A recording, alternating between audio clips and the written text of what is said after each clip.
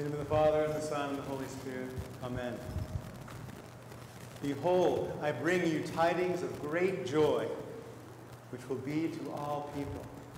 For there is born to you this day in the city of David a Savior, who is Christ the Lord. This will be a sign for you. You will find a baby wrapped in cloths and lying in a manger. This is the angel to the shepherds.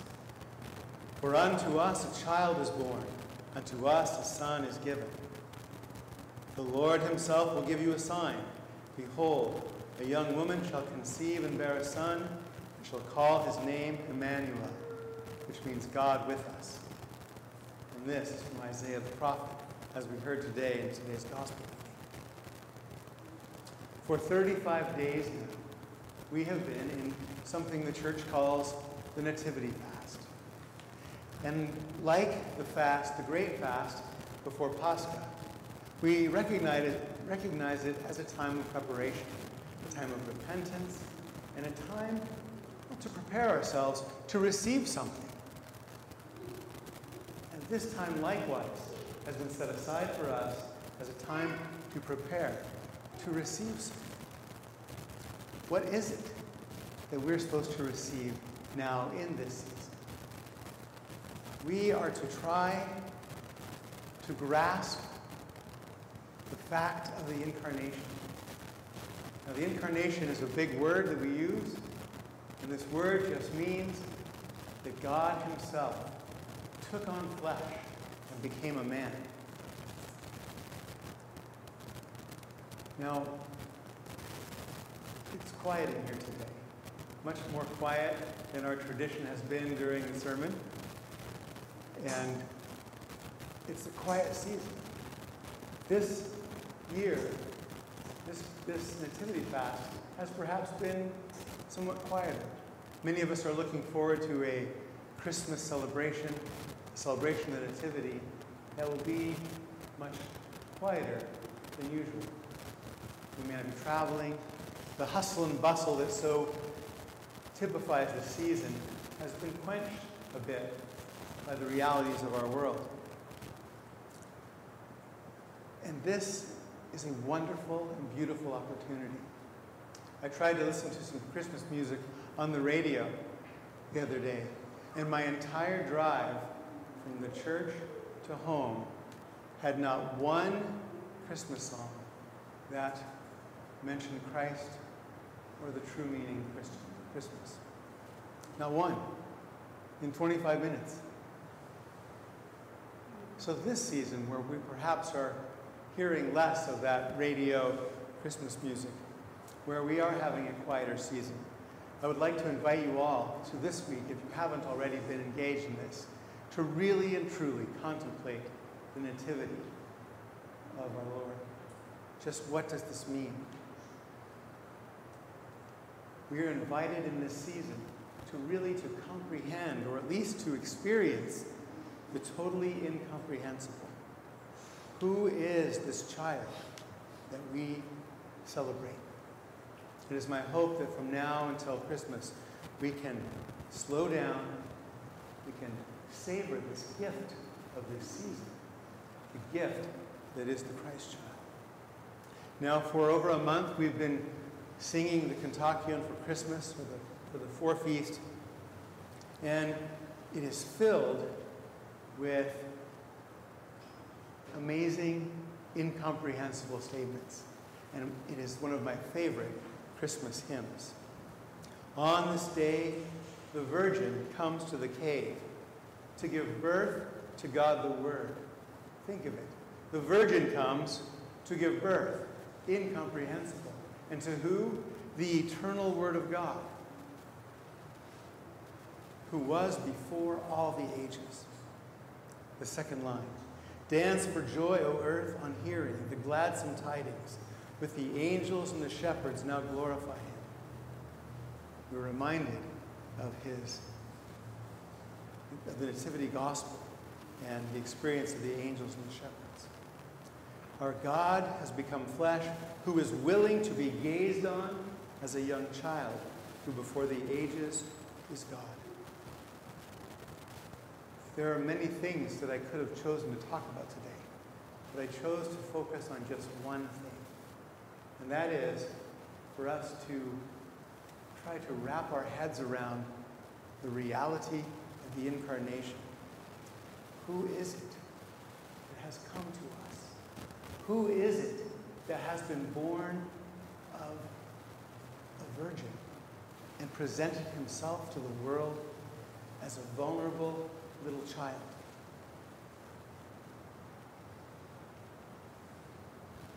I stumbled across a verse from St. Paul's letter to the Colossians, and he seemed to answer this question.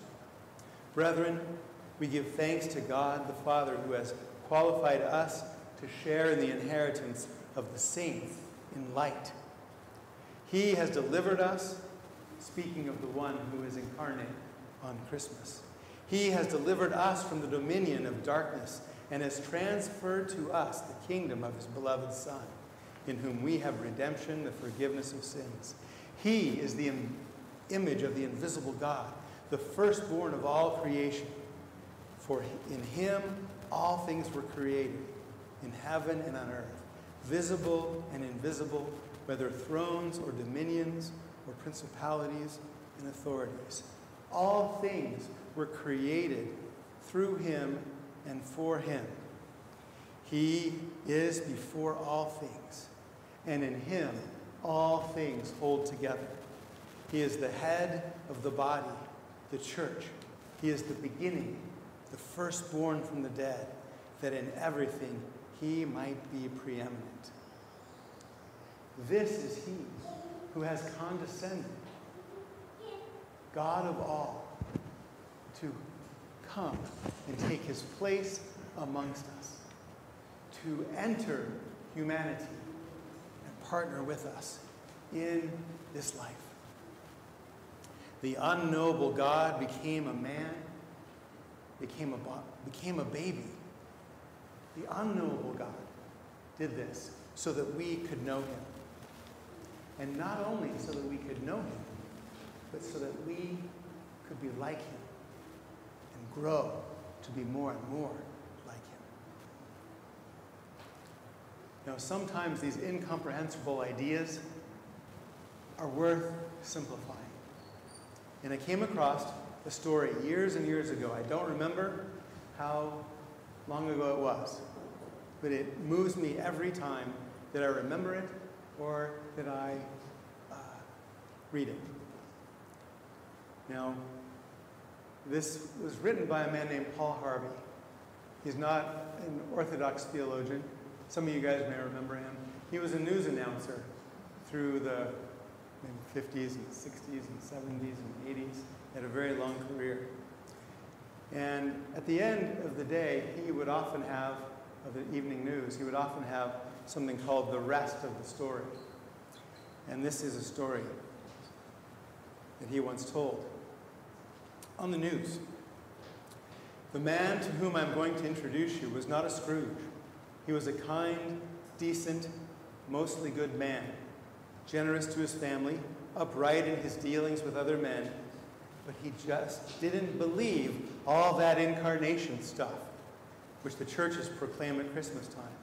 It just didn't make sense, and he was too honest to pretend otherwise. He just couldn't swallow the Jesus story about God coming to earth as a man. I'm truly sorry to distress you, he told his wife on Christmas Eve, but I'm not going to church with you this Christmas Eve.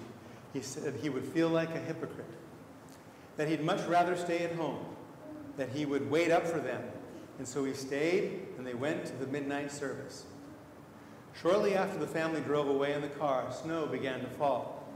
He went to the window to watch the flurries getting heavier and heavier, and then went back to his fireside chair and began to read his newspaper. Minutes later, he was startled by a thudding sound. Then another, sort of a thump or a thud. At first, he thought someone must be throwing snowballs against his living room window. When he went to the front door to investigate, he found a flock of birds huddled miserably in the snow. They'd been caught in the storm, and in a desperate search for shelter, had tried to fly through his large, landscape window. Well, he couldn't let the poor creatures lie there and freeze, so he remembered the barn where his children stabled their pony. That would provide warm shelter if he could direct the birds to it. Quickly, he put on a coat, galoshes, and tramped through the deepening snow to the barn. He opened the doors wide and turned on the light. The birds did not come in. He figured food would entice them, so he hurried back to the house. He fetched breadcrumbs, sprinkled them on the snow, making a trail to the yellow-lighted, wide-open doorway of the stable. But to his dismay, the birds ignored the bread, the crumbs, and continued to flap around helplessly in the snow. He tried catching them. He tried shooing them to the barn by walking around them, waving his arms. Instead, they scattered in every direction, except into the warm, lighted barn. And then he realized that they were afraid of him. To them, he reasoned, I am a strange and terrifying creature. If only I could think of some way to let them know that they can trust me, that I am not trying to hurt them, but to help them. But how? Because any move he made tended to frighten them and confuse them. They would just not follow. They could not be led or shooed because they feared him. If only I could be a bird, he thought to himself, and mingle with them and speak their language. Then I could tell them not to be afraid. Then I could show them the way to the safe, warm barn. But I would have to be one of them so they could see, hear, and understand.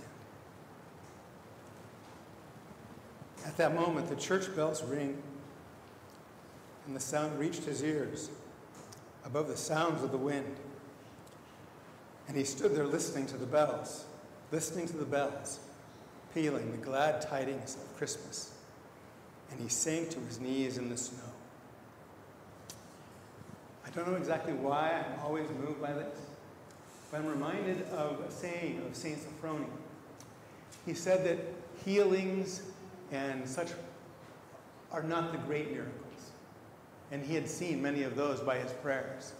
He said the truly greatest miracles are when the heart of man becomes open to the truth of God. And in this story, we see that a man, in a tangible way, was able to grasp that thing that he had rejected. That God himself, a truly terrifying and awesome figure, condescended to become a man.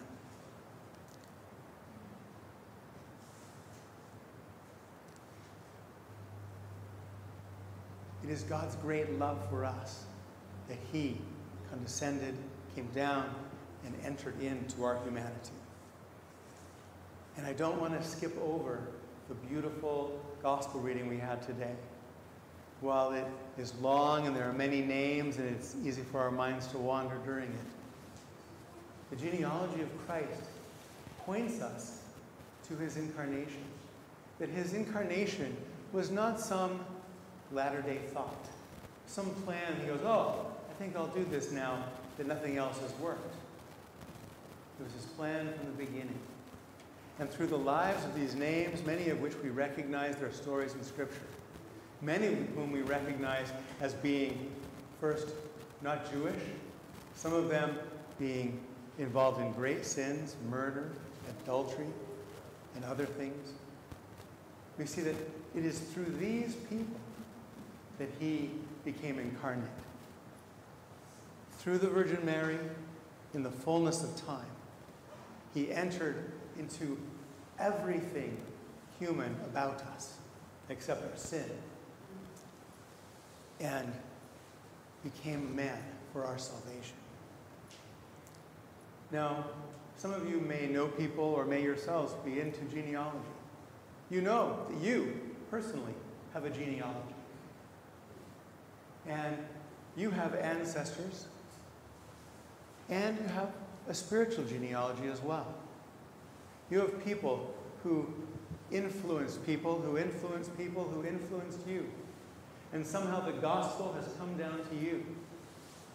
And so in the same way that God has, through the genealogy of the Jews, worked out the salvation of mankind, through his holy incarnation. So Christ has worked out his incarnation in you. And it is his desire to be born anew in your heart, this nativity and every nativity. So how shall we truly, this week, in the short time that we have before our celebration of Christmas, how can we truly contemplate this incarnation? The fact that Christ became a man and that Christ is willing to be born by his Holy Spirit in us. Well, we've already had an opportunity to slow down. But still, we can be quieter. We can pray that the light of Christ will illumine us, that we will not be distracted by so many other things this season offers. That we can, in this time, reach out to Christ, who reached out to us. We can try to be more like him. We can give alms to the poor. We can find out ways in which we can help and share the love of Christ. For unto us a child has been given, and this child has been given to us so that we might know him, and so that we might give him to others. So let us take the time to quiet ourselves and to have the light of Christ be born anew in us in this season.